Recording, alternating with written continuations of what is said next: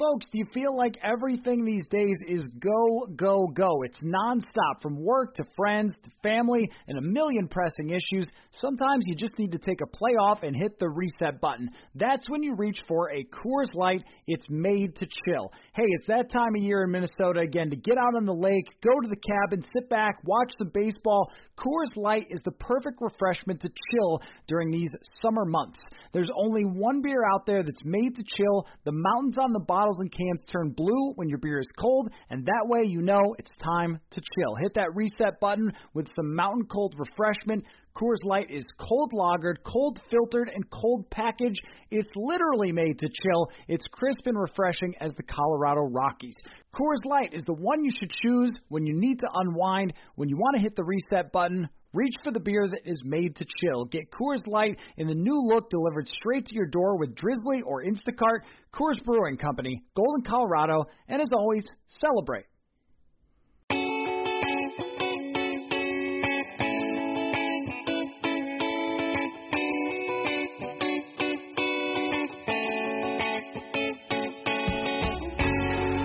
Welcome to another episode of Purple Insider. Matthew Collar here, and joining me on the show, as always, ESPN's Courtney Cronin. What's up, Courtney? Just trying to stay focused on football right now. Just trying to keep my blinders on and focus on the football.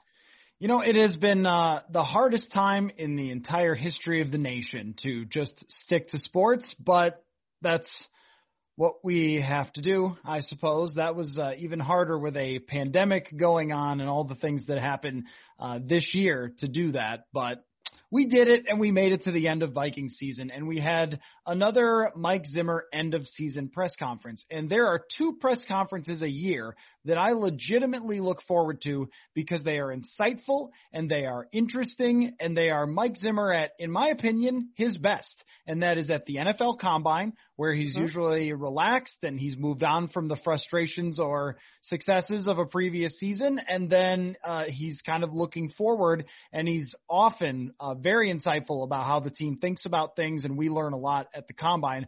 Hopefully there is a Combine. Hopefully we have some access to that. We'll see how that goes.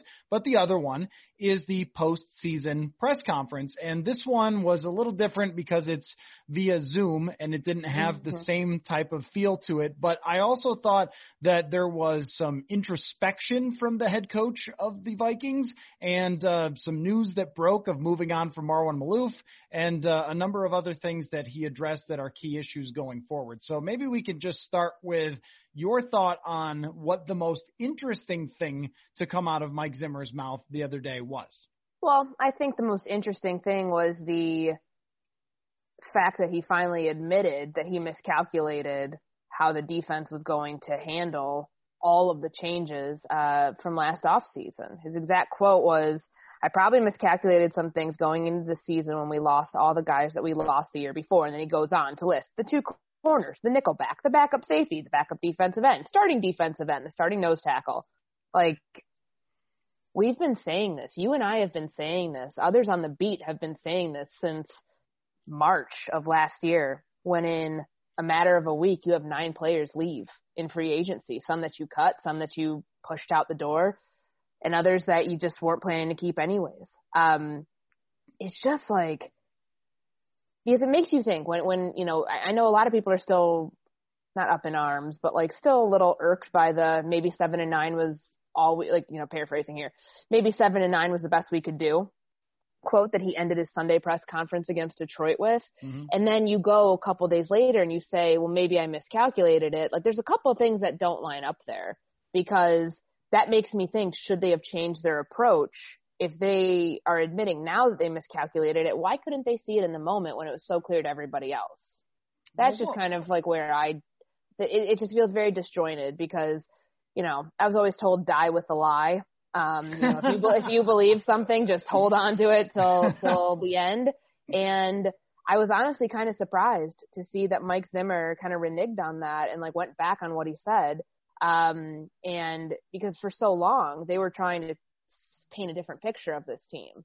And then when they came up short, now they can admit that they miscalculated it. That didn't make a whole ton of sense to me. So I was thinking about what it means to be or to miscalculate, because that's a word that you and I used a lot throughout the season, and we accused them of that. And for Mike Zimmer to say it in a way, it was sort of refreshing, because oftentimes he will have a long list of explanations, and sometimes they don't always point the finger in the mirror when it comes to Mike Zimmer. Sometimes it will be, well, it was John DeFilippo. Well, it was the injuries. Well, it was X, Y, and Z. And of course, yes, he mentioned the players leaving. He mentioned the injuries at one point where he added up the number of players that were gone for X number of games and that sort of thing. And there's some legitimacy to that.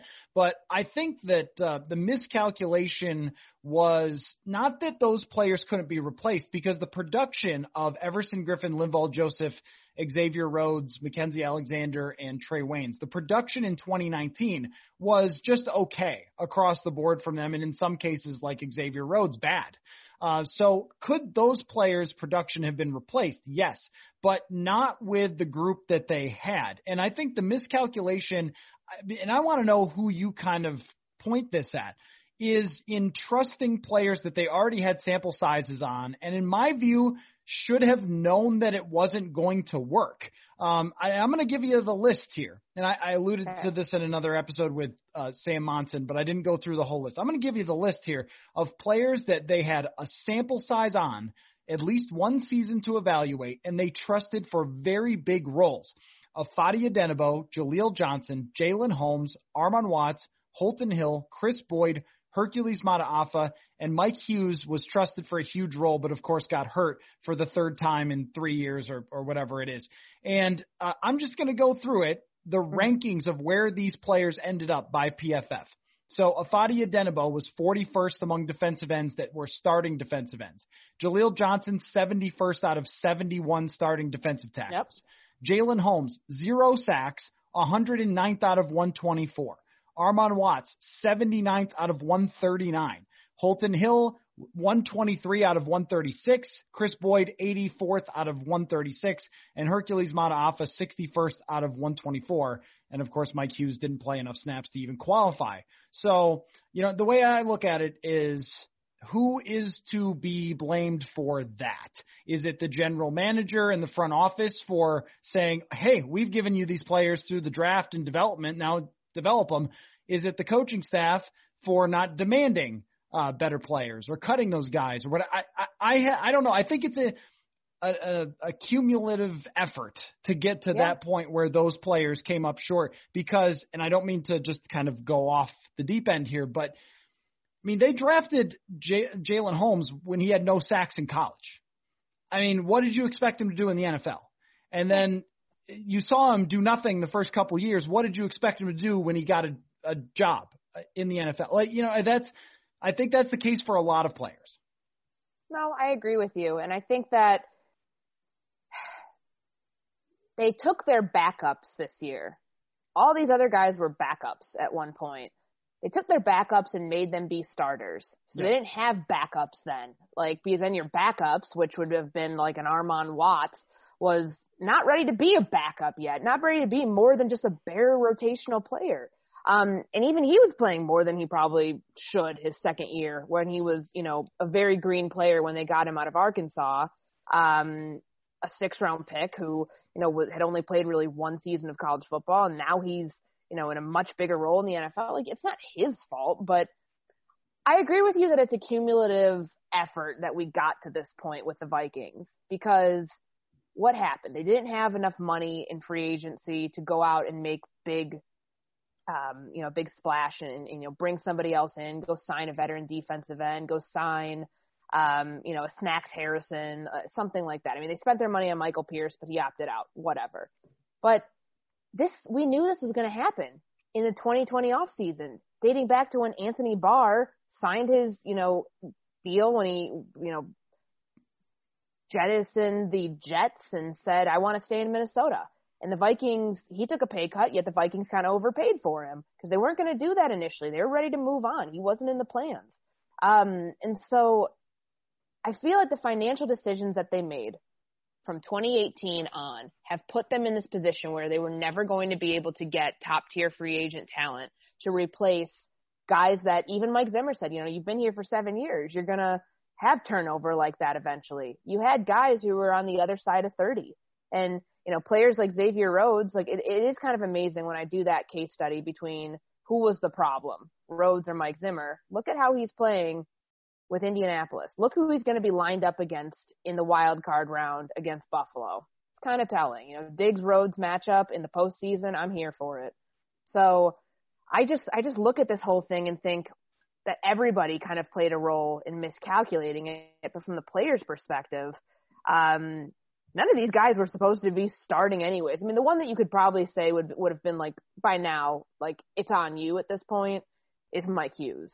Because, and that's not, I know you can't blame guys. You cannot fault people for getting injured, but like it falls on somebody here. It's even if it's not your fault, it's still like you got injured. That is the reason that you're not playing. It's not some, something created out of thin air that's the reason you're not playing. You got hurt and they can't trust you because you're hurt all the time and the best ability is availability. You don't have that. Holton Hill, for example, like he just, they gave him a long leash. So that's also on him because, the development part, you're not able to develop if you're constantly suspended and you're dealing with off the field issues. And I mean, he had a foot injury this year. They put him on IR. He's on the commissioner's exempt list for like, just to be able to get around the roster rule. And then all of a sudden they release him. So I don't know. I think it's a situation that in the bottom line is that this is a front office and a coaching problem, but you really, these coaches knew they tried to sell us on the fact that these guys were starting caliber players and they can do things, but, they knew that what they were dealing with. They just, out of respect for them, they didn't want to throw these guys completely under the bus and run the bus over them, be like, they're terrible. These are not starting caliber players. They were making the best of what they could with a really not so great bunch. And so as we pick apart what Mike Zimmer means to say that they miscalculated, I also think part of that is Michael Pierce opting out was a heavy crutch for them. I mean, they leaned on that a lot. Mm-hmm. It was in every sentence of, well, Hunter got hurt and Pierce opted out. Here's the thing about Pierce opting out that's problematic, and about the Hunter issue too, about leaning on that and then miscalculating. Pierce gave you cap space, and you didn't use it to fill the spot that he left. And so even though Pierce wasn't here, him opting out also gave you an opportunity to do something else, and you didn't do it. You trusted players like Holton Hill, as you mentioned, that had not shown anything at any point. I mean, a couple of games, a couple of throws against in 2018 was it for him for a sample size. And you said, yeah, you're a starter from day one. I mean, that, like, you had some money to work with, and you decided to pour it into Yannick Ngakoue and take it from Riley Reiff. And so that's a miscalculation too. And I think that if Zimmer comes out and says our front office miscalculated, then we've got serious drama. But there has to be something in there as well to say, when Pierce gave you that cap space, you didn't use it to replace him, and you trusted players that, how did you not know? I mean, how did you not know that Shamar Stephen and Jaleel Johnson couldn't hold up for 16 games? I mean, they could barely hold up for a game or two games against mediocre opponents when they had to do this in previous years. And now you're asking them to do it against the New Orleans Saints in New Orleans with that offensive line. I mean, what did you think was going to happen? Exactly. Well, sorry, go ahead. No, the Jaleel Johnson thing's a great example. This is his fourth year. He's not coming back next year. Took you 4 years to like realize that you couldn't trust this guy to be your three technique and that like this was not going to work out. Like, I can't believe that. Like, they knew long before this that that was not the right fit at that position, yet they went with it anyways. And I can't fully blame the coaches because they're not the ones who are making roster decisions with this group. And Andre Patterson's trying to do what he can with his defensive line group, but he's only able to do what he can with who they give him. So I don't really understand a way around that. But, you know, all of that said, how did you expect the result to be any different? Like, you couldn't. Like, you can't tell me, you just can't tell me that it was supposed to be any different than the way it turned out, because you'd be lying to yourself if you thought that you could really, like, force a square peg into a round hole here and something that wasn't going to work to begin with. Right. And the defensive end point, there's another point there about the rushers, is if you keep drafting guys who don't sack anyone in college because they vaguely reflect Danielle Hunter athletically, Sure. and I do mean vaguely, because he is one of the all-time NFL combine performances. And so when you draft, and I don't know what will happen with this guy, but DJ Wanham to me is not a huge part of the future for this team. That's a guy who, and he could prove me wrong. He definitely could, but he's a guy who didn't sack anyone in college and didn't sack anyone in the NFL. And Jalen Holmes didn't sack anyone in college. Like, if these guys, it's sort of like a quarterback who has a 45% completion percentage in college. Like, it might work out, and every once in a while it does. But for the most part, are you trusting that guy if he's not accurate in college, he's going to be accurate in the NFL? Yeah. It's the same sort of thing. Hunter is an outlier because he is one of the most athletic freaks, and he's also really bright dude who puts a ton of work into his craft, and he was able to maximize that in the NFL. But if you think that you're just going to draft guys in the fourth round over and over again and have to rely on them, that's going to be a miss. So when I think about this defense and how it ended up, I look at much more of the front office and how it was put together than anything else, than the way it was coached or schemed, because I don't think there's an answer for getting your butt whooped up front. I think that it was the front office believing in a lot of the players that they drafted, and we know this has been a criticism before of this team, that you just keep running Pat Elflein out there over and over again, right? Because you drafted him, and so you got to do that. That's the same sort of feeling with, if they played Watts all season and not Johnson, it's not going to be different. But it's, hey, well, we got to keep playing the guy that we drafted. And then it all ties into when you put your money into 5 people. This is the thing that everyone, in my opinion, should take from the Patriot way. The Patriot way shouldn't be some goofy, weirdo culture thing where you're mean to everybody. It should be that you are smart and wise with your money. That, when Jamie Collins wants a massive contract, you're like, nah, we can replace Jamie Collins, so let's let him go and spend that money on 3 other free agents instead. That's what the Vikings didn't do here. So I think that I don't point this and say, oh, Mike Zimmer forgot how to defense. I don't think that. I think that they just tried to put a bunch of guys out there and hope and pray for a Hail Mary, and the Hail Mary came short. Yeah, there was nothing like Afadio Denebo made that comment on Monday that, and I think he was honestly the most poignant one that spoke of any of the players doing their exit interviews. He was angry and he was not happy with the way that things ended up this season. And for him, not knowing really what his future holds, like, I think that was a good embodiment. And some other guys were like, no, I'm excited. We have so much to build on. Yay. I'm like, no, like that's not, I think for this fan base doesn't, yeah, of course you want to have some sort of like tangible belief that the team's going to get better and all of that and have signs that point to it. But all of that said, I really appreciated the raw honesty when he said the comment about, championship teams, it's not a matter of who's there and who's not, like they find a way to get it done. And yes, that is a little short-sighted because it is incredibly difficult to form a championship roster when you don't have elite players to do it. That's just, you can't, no championship's ever been won by backups. I'm sorry. It's just, they're backups who play a very important backup role, but not as starters. So there really wasn't much that they could do with the crop that they had. They didn't go after the free agent pieces to help fix this. Instead, like you mentioned with Pierce, like, the smoking gun to all of this, like you and I have talked about multiple times, of pointing to the fact that they did believe they were all in, was going to get Yannick Ngakoue. Right. And you spent $6 million for like 6 games for him to be here for 2 months. And what did that yield you? Absolutely nothing. So they just miscalculated some of the important moves. They had a knee-jerk reaction to certain things, which made them pull the wrong lever. And then there's nothing you can do about it at that point. Like, it brings me back to like, the draft.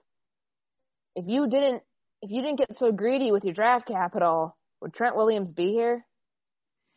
Would Ezra Cleveland, would you even have drafted him? Would you have been able to do something else? I mean, Trent Williams was the number 1 graded left tackle by Pro Football Focus this season. And I'm not saying Riley Reiff. I mean, Riley Reiff had an above average season. He's a middle of the pack offensive lineman. He's really good for this team. I honestly think, that they should extend him because he's got a high cap hit next year. You really don't want to cut him, I think, at this point, because it seems kind of non-committal from talking to Gary and Mike about what they want to do with Ezra Cleveland. So I think that's a smart thing to do, but felt like a lot of times this offseason, they got a little too much cart before the horse mentality with some of the moves. Franchising Anthony Harris and then having the intention of trading him. You were never going to extend him. You were never going to give him a long-term deal. You wanted to trade him. Giants weren't interested. Cleveland was interested. You weren't interested in what the offer was back. Same thing with Trent Williams in the draft. Like, you had a chance. You were one of the front-running teams going into Friday.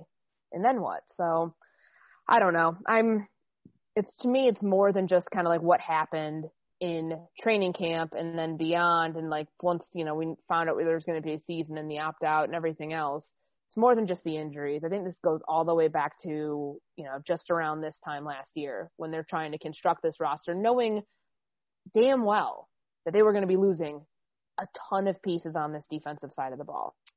Yeah, they didn't really have a good plan for it. Want to remind you to go to sodastick.com to get your original Minnesota sports inspired goods. There are many great designs. Someone on Twitter recently sent their John Randall shirt, and there's the Can't Stop the Thielen hats, the Tecmo Bowl throwback shirt, and much more. All of their apparel is screen printed here in Minnesota on super soft, super comfy shirts and hoodies. You will love it. We're going to hook you up with free shipping on your next order. Use the code PURPLEINSIDER for free shipping. That's SOTASTICK.com. SodaStick, original Minnesota sports-inspired goods. Code PURPLEINSIDER for free shipping. The other part of the calculation is that if you're going to make up for having a really bad defense, there's only one way to do it, and that's not an edge rusher from Jacksonville that you pay a second-round pick for.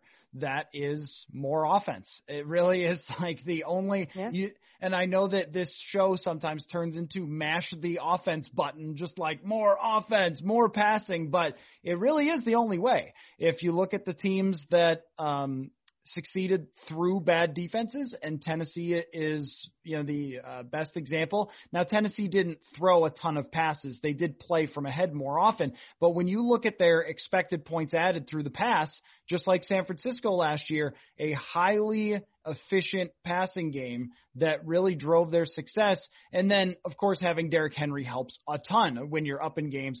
But Tennessee finished the year 5th in terms of expected points added through the pass. The Vikings were 10th, and and the estimated by EPA number of points that's worth is 48 points over a season. If you give the Vikings 48 points over a season, they're making the playoffs this year and not sitting at home and watching the playoffs. So, I guess I know that I kind of just lean on that a lot and we bring it up a lot, but if we're going down the laundry list of when you were adding up the numbers, how are we going to get to the playoffs next year? That was maybe something that was missed. And you went into the season with a guard situation that wasn't good, without a number 3 receiver, all these things that we've talked about. So that's kind of the miscalculation. And I just want to say, to wrap up the point, that I do appreciate Mike Zimmer saying that, because I do too. I appreciate the transparency, because I know that's not an easy thing to admit. You do only admit that if you know your job is safe. That's right. The bottom line there. You wouldn't have said that. And I get it.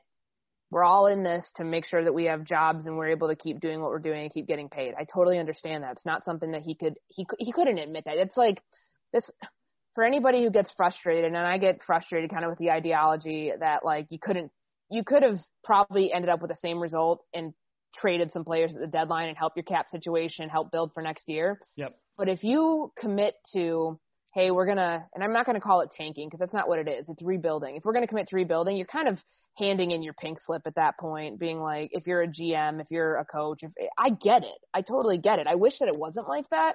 I wish that owners could kind of see through to a long-term build of something great, but people want immediate results.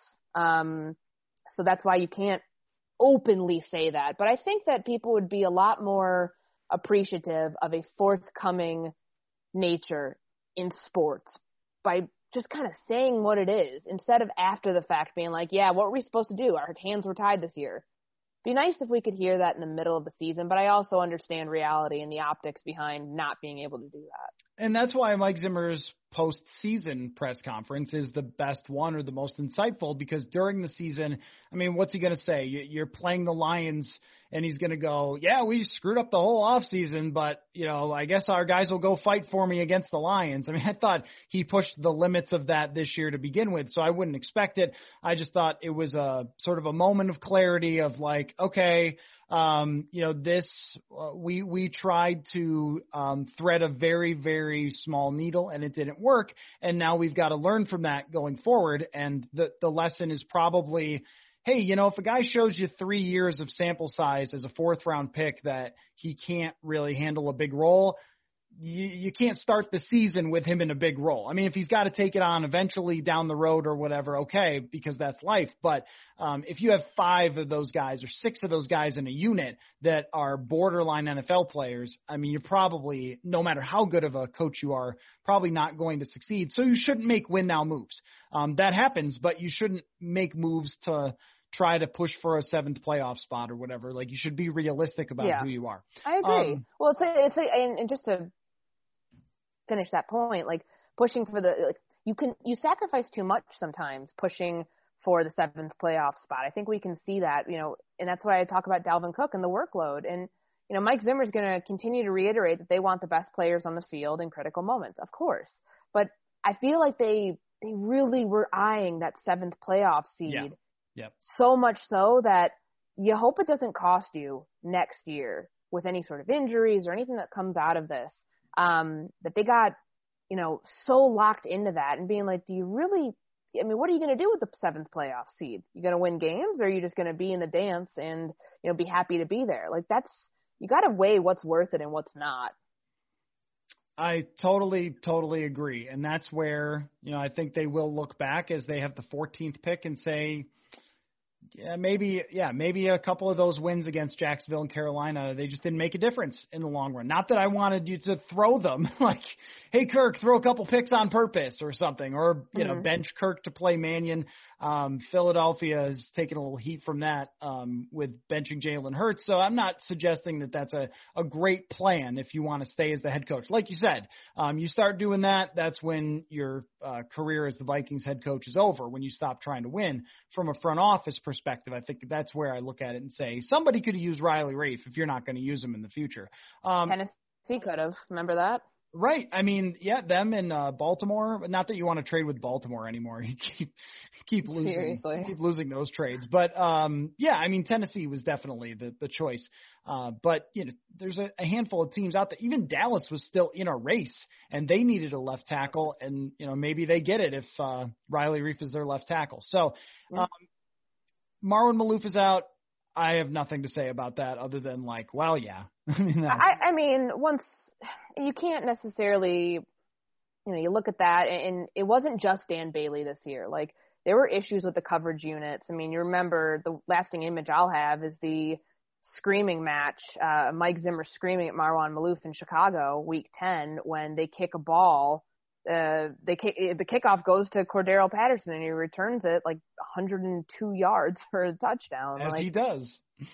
As one does, if you're Cordero Patterson. But I look at that situation with special teams. Like, their longest punt return this year was like somewhere between like 11 and 15 yards. Like, they just didn't have any sort of like spark with special teams, and the kicking issues compounded everything. So I wasn't surprised to see that one at all. But do you promote from within? Does Ryan Ficken finally get the chance that he probably should have gotten in 2019? I don't know. I mean, Zimmer had stability on special teams with Mike Priefer here. Yeah, they had some kicking issues, but, he never had an issue on the coaching staff. Priefer was here long before Zim was. So that's the thing that kind of I don't know if you'll be able to achieve that stability as easily as you might think, because special teams can be very volatile.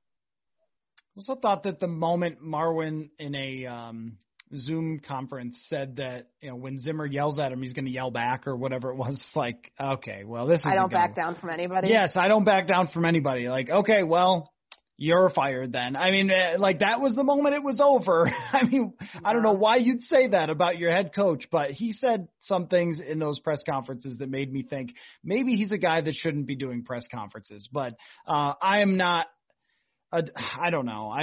I mean, I'm not willing to say that coaching was everything because personnel matters, and they've had guys like Stephen Weatherly in the past who played all the special teams, or Eric Wilson, who played all the special teams that were experienced and good at it. They didn't have too many of those guys this year. That played into it. Stop drafting punt returners. I mean, my gosh, stop drafting all these specialists. Yeah, that's the KJ Osborne pick.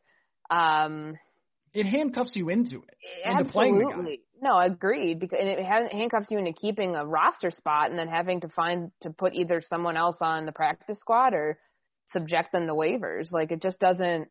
It's just. I think it's not the right strategy there. Like you can do this with your number 4 wide receiver, somebody you actually could use on offense, but also have them be your return specialist because you got the same result. You didn't get some like incredible punt returner in KJ Osborne. Right. I mean, hell, he was inactive for a couple games. Then when he was active, games down the stretch, he didn't play. Like, what? Yeah, don't judge how someone's going to punt return in the NFL by what they do in college. I mean, the college guys are moving at half speed in comparison. I mean, if somebody can look – you see this with quarterbacks all the time. The best example, Baker Mayfield in college, looks like a pretty good athlete. He can kind of run around. NFL, nope, he can't run around. Not a running quarterback. Not in any way, shape, or form. The dudes are so much faster. And that's the same case with KJ Osborne. Like, wow, he's punt returning pretty well in college. I mean, okay. That doesn't mean really anything to the NFL, and they need to probably just kill that forever. Like, stop drafting long snappers and kickers and punters. Like, you're not good at it. It doesn't work out. It's pretty much never worked out. So use those pick on guards and hope that it works out with somebody in the offensive line. Anyway, the Gary Kubiak situation. He may walk away. It certainly sounded like he wants to walk away when we talked to him last week. Mike Zimmer wants to keep the same scheme. He revealed that the other day, and I think he is very much right for doing it. I think it needs some adjustment, but I also think, like, hey, you're getting career highs out of Kirk Cousins and very good performances out of him. It's a great fit for him. And Zimmer even said that. Like, this system is a really good fit for Kirk Cousins. I strongly agree. I don't think you want to do anything to fundamentally mess with what you have. You want to build off of it. Yeah, no, I agree with you. But this is what happened last year in the press conference after the San Francisco game. He said, I don't want any changes. And that's paraphrasing, but everything was, I want to run this back the same way it was. And I agree with him.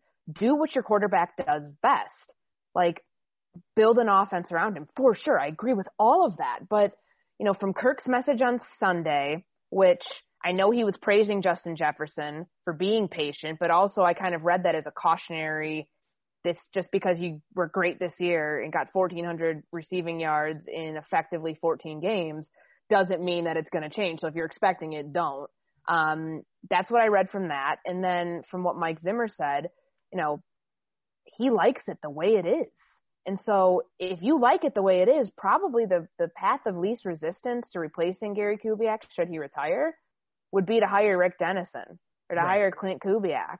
Somebody brought up the Jay Gruden idea to me. I mean, don't you remember what Jay Gruden said, like on Kirk Cousins' way out of town in 2017 about like being 7-9 and not getting the contributions you needed from your quarterback at the end. Quote was, our record is reflective of our quarterback play. Yes. Yes. Like, I don't think that's going to work. And yes, there's some other names that you could infer Zimmer might want to look into because either ties to him or through Parcells or what have you, like people he's coached with before. I get it, but I don't expect any wholesale changes on offense, and I don't think that that's the right move. Personally, I don't. I think that they need to admit we need guard help. We need to be able to fix the interior pass protection because it didn't get any better from a year ago. Right. That's the thing. Like, they've been in the same spot where it's an issue, and you need to be able to give Kirk Cousins a clean and a healthy pocket in order for him to be successful. Of course, you're going to be like designing, I've designed runs for him here and there because he's shown he can do it this year. He likes doing it, whatever. and, allow him to scramble from time to time. But also, the play actions, the bootlegs, the whole thing, changing where he throws the ball from, that's all important. But the pass protection, to me, it's like when we talk about he's a top 10 quarterback by PFF. He does all these things great. He has 35 touchdowns, a career high for himself this year. If this is the best you're going to get out of Kirk Cousins, which is good, that's good. They found that he's not the problem. But you have to fix certain things around him, including the scheme, including becoming less predictable by not running the ball on 2nd and long or 2nd and short all the time, where teams are able to pick that up. That comes with changing some of the ideology in the offense. You don't have to run to set up the pass. That is such an antiquated way of playing football. You can still have a dynamic offense, an explosive offense with Dalvin Cook, but you don't need to be constantly running on 1st and 2nd down. You don't need to be, you can target Justin Jefferson before you get in panic mode in the 3rd quarter. Right. You can. It's possible, but I really don't expect a whole ton of changes, even though there's reason to believe that there should be. I wonder about how candidates for this job, if Gary Kubiak does indeed announce he's retiring, how they would view it.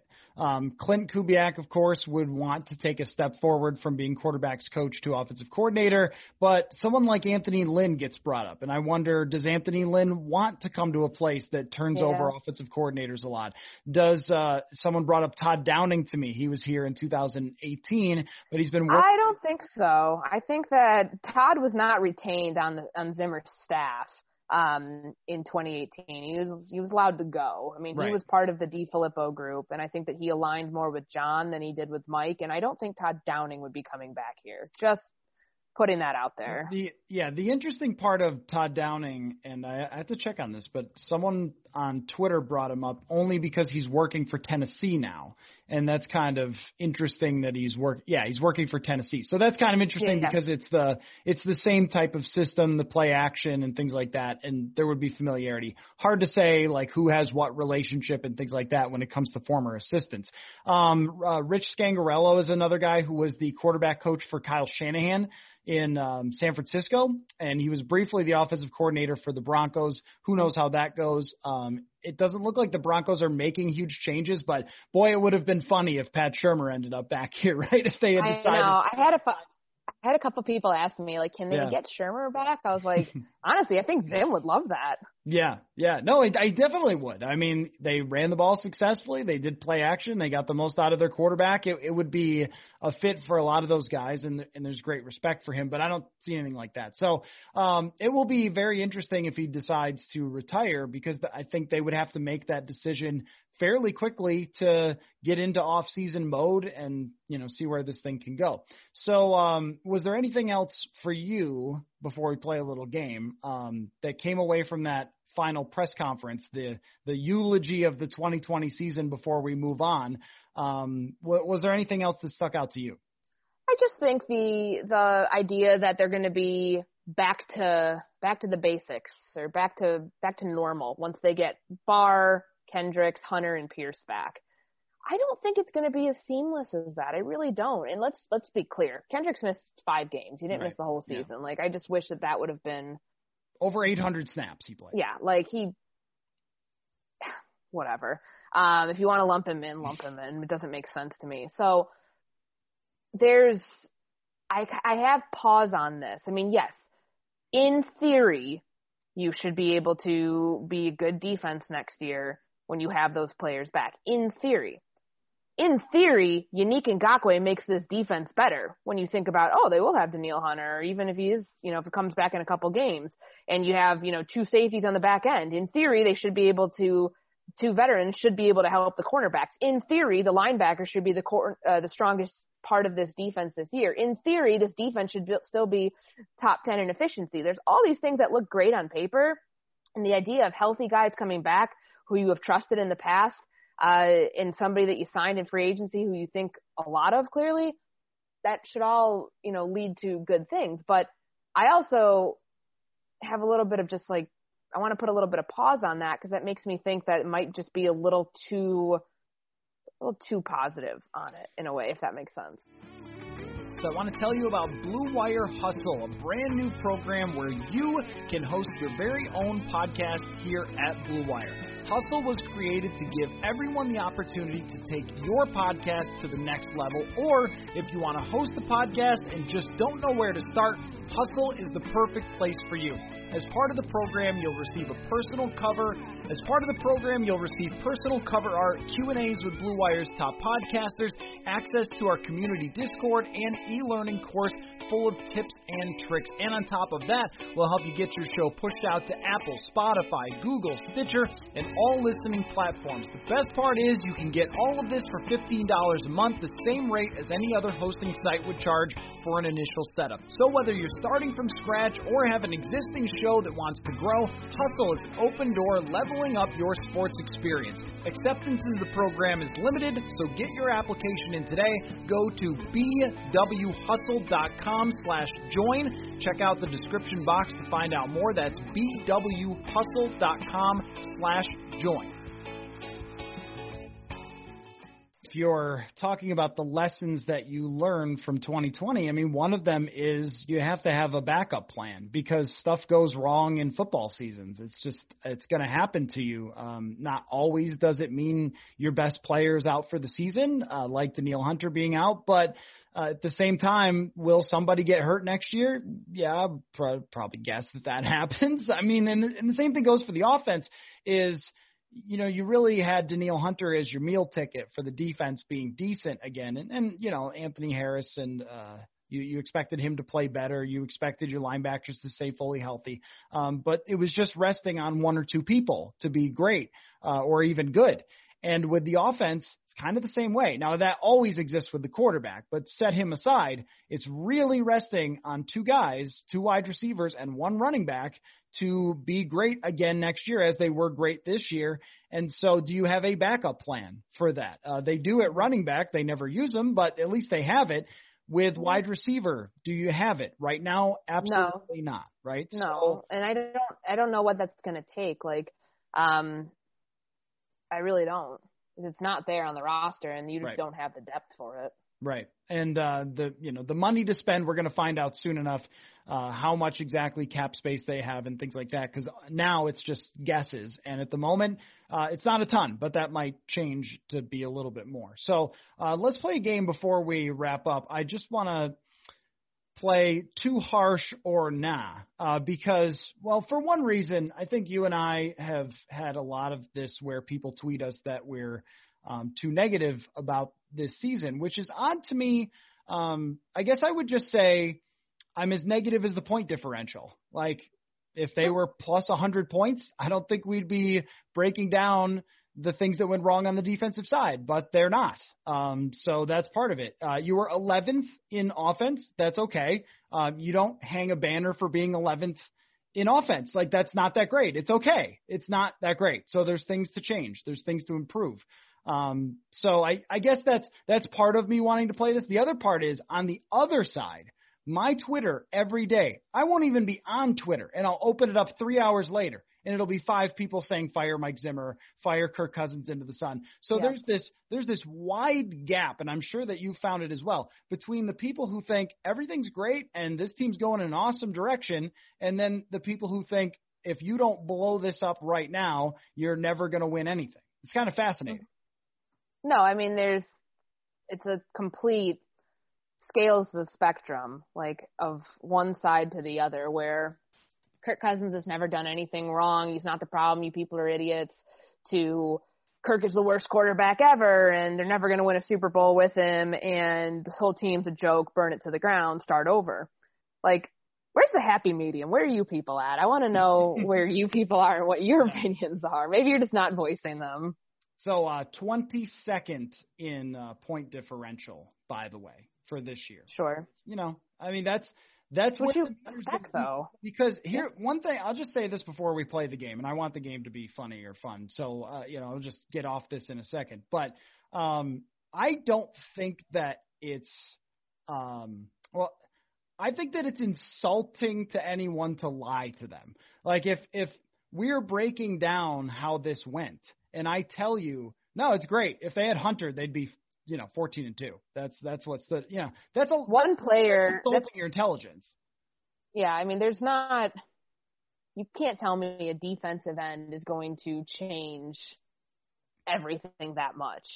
Right. Not at all. Like if you had a pass rush, that's different than saying one player on the defensive line was going to fix all your problems.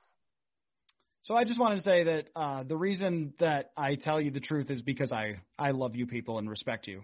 We care. we do. That's the job. I mean, it's so odd to me when I see people call, this season good or decent or commendable. It's like, man, you 22nd in point differential and your wins came against Detroit twice, Houston, Carolina. I'm sorry, man. It didn't go the way Mike Zimmer expected, or the general manager, or Las Vegas, or the fans, or the journalists, or anyone. And then to say that it was all fine because there were a few injuries, to me, that's uninteresting. For one, it's just boring to be like, oh, well, yeah, that's the reason. So hang up the podcast. But it's also just not the truth. Like, there's a lot of things that we went through that, Zimmer admitted to miscalculating. So anyway, I just get that off my chest. Too harsh or nah, the people that think that you will never win with Mike Zimmer as long as he is the head coach. Too harsh or nah from those people on Twitter? Well, I mean, it's a blanket statement. I'll say it's probably too harsh.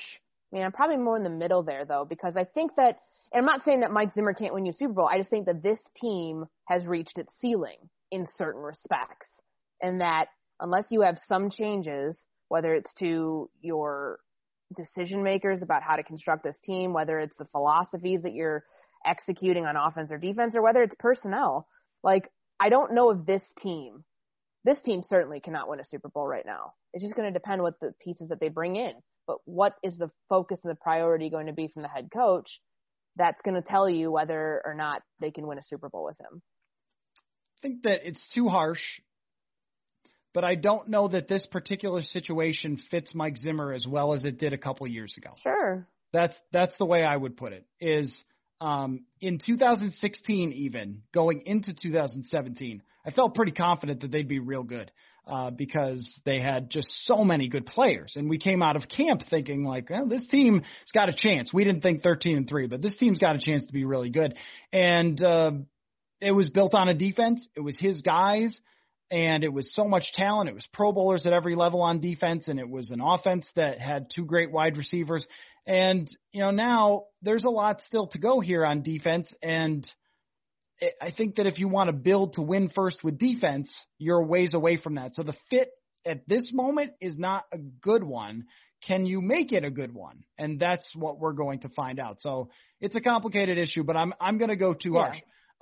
Too harsh or nah, the Vikings need to move on from Kirk Cousins because they have solidified their fate as a 7-9 or 8-8 team in the future as long as he is the quarterback. They need to move on from him if you don't, I'll say it's not too harsh if you don't improve the defense enough to where, because you have differing points of view here. What Mike Zimmer wants to do in order to win games is probably very different from how other offensive-minded people think, where, offense goes out, scores a lot of points, does their best. And this offense showed that it can score at will with other teams. Like, I think that's a really good takeaway. Mike Zimmer said it's the most explosive offense he's had since he's been here. There's stats to back that up. There's other ones that, there were other times this offense was quite explosive, but that's just, not what the subject we're talking about is. Nonetheless, you can win with Kirk. But everything else, you've got to factor in the defense has to be at a certain level in order for that to happen. They've got to be able to pull out stops. They've got to be able to force more turnovers to give the offense a better shot. Like, that's what that is. So I'd say it's probably too harsh if you're just basing it on the way that Kirk's playing, because Kirk can win you a game or two in the playoffs. Can he win you a Super Bowl? I don't know, but I think that you can win with Kirk, but you have to fix your defense first. You have to fix parts of your offensive line. You can't keep neglecting certain things and saying, okay, we got Kirk, we're going to be fine. That's just not going to work that way. I think that what we saw in 2019 was a good example of why it's too harsh and why it's not too harsh. I mean, he was, by PFF, the 5th best quarterback in the NFL. They win a playoff game. They have a good defense. They've got a good running game. They've got receivers and an offense that's very good. And you even felt like, boy, if you added a little bit of extra meat on the offensive line, that Kirk could have gotten them maybe a little deeper in the playoffs. But the roller coaster that is Kirk Cousins throughout a season, I was just looking at the distribution of his PFF grades and QBR, and it's always the same. It's always a couple of great games, a couple of bad games, and a lot of games in the middle where it's determined by whether you fumble a punt or not, or whether you play great defense or not. And so I think that you can both look at many other things on a roster and say, well, this is why it didn't happen, this is why it didn't happen, but then say, but is he good enough to make up for any of that stuff? So how perfect do you need it to be? And we end up in almost a Case Keenum situation where it has to be all right in line like it was in 2017 for a quarterback who's expensive. So I think it's both harsh because it's unfair to him as a player that he had a very good season, and overall, like you said, 10th best quarterback in the league. He's consistently in that ballpark, but also not too harsh in the reality of the Super Bowl. Depends on what level you're looking through it, I guess, right? Mm-hmm. And what level you expect him. Like, do you expect him to be a consistent playoff winner? This team is not built to win a Super Bowl. And I know that I've talked about this on the pod before. I don't know if that's the ultimate goal. I really don't, because a lot of the moves don't reflect it. And yeah, that's probably harsh. People would be like, wow, we should throw too harsh at you, Courtney, for saying that. But I don't think that this current group, the way that it's formed right now, can win a Super Bowl. I really don't. But Kirk Cousins, if in the right situation, with the right philosophy and the right supporting cast around him, can do that. But it's got to be so perfect, and it's so hard to form a perfect team in the NFL. It just is. Yes, it is. And they do it like once a decade, pretty much, right? 98, 2009, 2017. So I guess this means 2026. If it's following, okay, that was cheesy. It's a long ways away. It is, yeah, and maybe that's how it will go. So I think the answer on all of these things is usually it's complicated. It goes beyond just, is it way too harsh? So I'll give you one sort of fun one. Too harsh or nah, Dan Bailey should just pack his things. It's just like, sorry, Dan, it's over. Because people were actually being legitimately mean about Dan Bailey on Twitter. I'm like, come on, guys. I mean, it's when somebody's got a proven long career and has something go wrong, that's not okay. To me, it's okay if it's a schmuck who comes into training camp and isn't any good, or somebody who's proven nothing in the league. Maybe. Or a punter-kicker combo who comes in and acts like he's God's gift to football. Somebody who has never played a game and has his own T-shirt. Goofy stuff that we've seen in the past where, hey, go nuts, right? That guy he hasn't earned his respect. Someone like Dan Bailey is the best kickers of all time. Like, give the man his respect. So I'll just answer that one. I think you're being too harsh, and I think he should be in a kicking competition next year. But let's not assume that the guy is done, because the minute you do that and you get on the kicker carousel, sometimes you never get off. I mean, they've been on that for a couple of years now, right? Like, last year was supposed to be the year that everything was fine, and it was. That's, for all intents and purposes, it's the reason that Bailey and Colquitt got 3-year extensions, syncing them both up to be here beyond this season. Well, I think it's too harsh to boot him out right now, to say don't come back. Like, you could save a little bit against the cap, but it's also just kind of, short-sighted. Like, have a kicking competition, bring somebody else in. Don't draft a kicker. Don't do something stupid like that. Like, sign a free agent. You can manage. But have a kicking competition and go from there. Like, if you can't figure it out from that point on, then it's a bigger issue. But he's also dealing with a back injury. Like, who knows how long the back has actually been bugging him for, in terms of, the health and how that has affected his kicking operation. Mike Zimmer said he got injured in New Orleans. We really don't know what happened. He couldn't explain it, what happened against Tampa Bay and what happened against Jacksonville. And then obviously this last game against Detroit. So who knows? If Dan Bailey just needs a couple of months off, needs to kind of clear his head, needs to work on the mentals, I don't know. But we'll find that answer in training camp, because I think you should at least keep him around through August. Yep. I totally agree that, if he gets it back together, that he is one of the better kickers in the NFL. And it was really just it wasn't like a full season issue. It was just like this, I don't know, light switch went off or something with Dan Bailey. So I think people are being much too harsh there. So there you go, a positive note for Dan Bailey that we end on, and plenty to come. And I think we should get started pretty soon on our draft simulations, free agents. I saw PFF put out their top 100 free agency list. It is time. It is time for the offseason. And we're actually going to do this right now on a 7-hour podcast. So off we go. No, I'm just kidding. But we will we'll get into all of that. So as always, appreciate your time, Courtney, and the full breakdown. And I am looking for some Courtney, our draft scout, maybe as soon as next week. I mean, she's ready to go. She's been grinding some tape, getting ready to watch the national championship game, trying to figure out if the Jets are going to take Devontae Smith.